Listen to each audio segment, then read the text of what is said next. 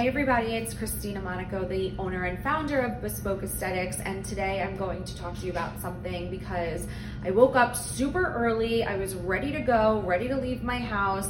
If you guys know one thing about me, it's that I try really, really hard to be places on time, but I'm usually a couple of minutes late, and today the culprit was Instagram. I just want to preface what I'm about to say. I think the way the world has evolved and how Instagram, TikTok, how we now have a profession of influencers, and influencers are very important. You know, I follow influencers on Instagram, I follow influencers on TikTok, and I think that, you know, influencers are a really big part of how businesses, number one, how they grow, number two, you know, what they say has influence, right? It has influence over the things that we choose, you know, the decisions that we make, the restaurants that we go to, maybe if they're a food influencer, if they're a beauty influencer, it may be the way that a lipstick looks on them. I know for sure that I have purchased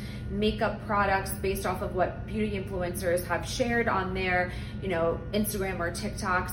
But this morning I was, like I said, about to leave, about to get ready to walk out the door, and I came across a post on a podcast that was going to be launched for an influencer. So it was an influencer and somebody else that was on this podcast, the host, I should say, of the podcast, and an influencer, just to get it right. And it really hit a nerve for me, if I could be quite honest with all of you. And I'm going to get into why. And it goes back to the fact that influencers do play such a huge role. And although I understand where this influencer may be, you know, where she was coming from, I, as a professional, as a expert injector, as somebody that has been in the industry for almost 11 years, who have seen the trends in aesthetics, who have seen things come and go, what will make or break that in this day and age in 2023 is what an influencer may or may not say. And this was really something that I was like, okay, I texted Amanda, our social media coordinator, and I was like, I need to come on this morning and I need to talk about this, because here's the thing, you guys. When we make decisions, 9 out of 10 times, okay, and I want you to think about this, like if you were interested, and I'm just going to use, you know, a car, for instance, or purchasing a large valued product, such as maybe a new purse from a designer brand, or even in aesthetics, you know, if you're thinking about getting a procedure done, majority of us have already done the legwork of looking up the product, going on the website, researching the heck out of it. You know, I use Google, I'll look into Yelp, I'll look on Instagram, I look on TikTok, and I take into consideration not just like what one person says, but the thing that I'm finding is that a lot of people now are using the opinions of what people say on social media to be the 100%, you know, hands down, they're going to really look and be very invested based off of what one person may or may not say. So going back to that car slash lipstick slash purse analogy, you know, you're most likely going to already walk into the store, walk into the car dealership, walk into the office, already thinking and knowing about what you are interested in. And then it's up to the professional, it's up to the expert, it's up to the person that has the knowledge to give you that expertise, which is why they're the expert, which is why they are sitting in that position, to make you make a detailed purchase or an educated decision on whether or not you were going to move forward. And so this particular podcast was talking about an aesthetic procedure based upon this person's opinion, right? And that's great. I'm super grateful that everybody has an opinion. I think it's important, but it was coming off of a few things, such as this certain procedure will do X, Y, and Z versus another procedure that will cause you to have X, Y, and Z. And I just want to make this very clear. Really was the whole reason why I was like, we have to talk about this, is that you want to make sure that you are getting your knowledge from somebody that has the expertise, that has the education, that has a background in this. And the details that were surrounded by this particular podcast could really sway somebody into going and moving forward with a procedure that really may or may not be for them. So here are my 5 tips that I want to give you about aesthetic procedures and the things that you should be looking into. Number 1, okay, yes, you should be looking into the office and the person that is going to be doing your procedure. Okay, are they skilled? Are they educated? Do they have a background in doing multiple procedures? Not everybody is going to share before and afters on their social media. I'm one of them. I think that having a luxury and having an aesthetic practice that caters to outcomes and sharing, people's before and afters really can invade in their privacy. And some of our patients are in the spotlight, in the media, and they do not want to share their photos. So I can't say that, making sure that they have before and afters is a must-have, because, a lot of my patients are not open to sharing their before and afters. But just making sure that the provider and the office that you're going to, using the best in terms of technology, has the best protocols, and you should be asking questions. So are you having a consultation? That would be the second thing, right? So not only do you want to make sure that the provider and the office that you're going to is educated and well-versed, but are you getting a detailed consultation? Are there photos that are being taken? Are they being shared with you during your consultation process? How long is the consultation? Are they talking to you about the things that are important or the things that are needed in order to get you to that outcome? Or are they just saying that, we're gonna do this, and then you look in the mirror and you're like, well, this isn't really what I wanted. And that really goes back to the consultation process. And are you involved in the consultation process with your provider? Number 3, are they laying out the different treatment options that are good for you and what you're specifically trying to achieve? So for instance, right, there are different tools and the aesthetic toolbox that I like to call it, that cause different outcomes. For instance, this past week, I know that it's, middle of the week, but the last 2 days, I've had patients that have said, I'm not interested in filler. Do you have anything else that can do, that can lift or that can tighten? And yes, there are devices. There are certain devices what we have here in the practice called Silfirm X or Softwave that can lift and that can cause tightening.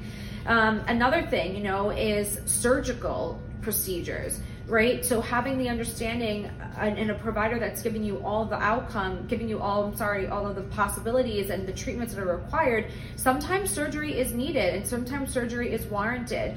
But the problem is that, there are a lot of patients that are not able to have a surgical procedure because of the downtime. I had a patient yesterday that I said, most likely you get the best result that you would be 100% happy with surgery. And the patient was like, I don't have the downtime. I'm not able to take off from work for that. And that's why non-surgical treatments are great for these patients.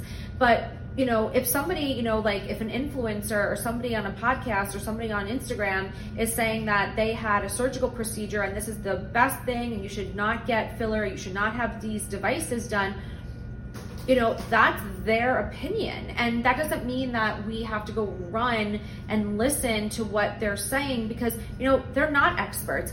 That may not be the right procedure for you. Do you know what the budget is for that procedure? And that's another thing, is that surgery is great.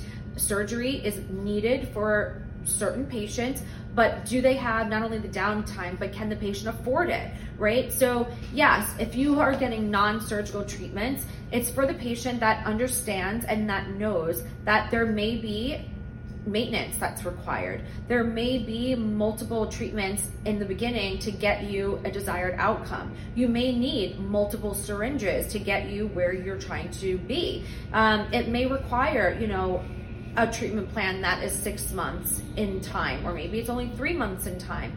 But the other thing that you have to understand is that surgery, if you are hearing somebody that's saying, oh, you should not get this non-surgical procedure and only get surgery, you have to understand that, like, you may not be a surgical candidate, you may not have the downtime ability to take off from work, you may not have the financial budget, to compare to a non-surgical outcome. So making sure that you're getting all of your questions, or all of the questions that you should be asking, and that is budget, time frame, downtime, other treatment modalities that can get me an effect, a desired outcome that may be fine for what I'm looking to achieve. I'm going to be very happy with it.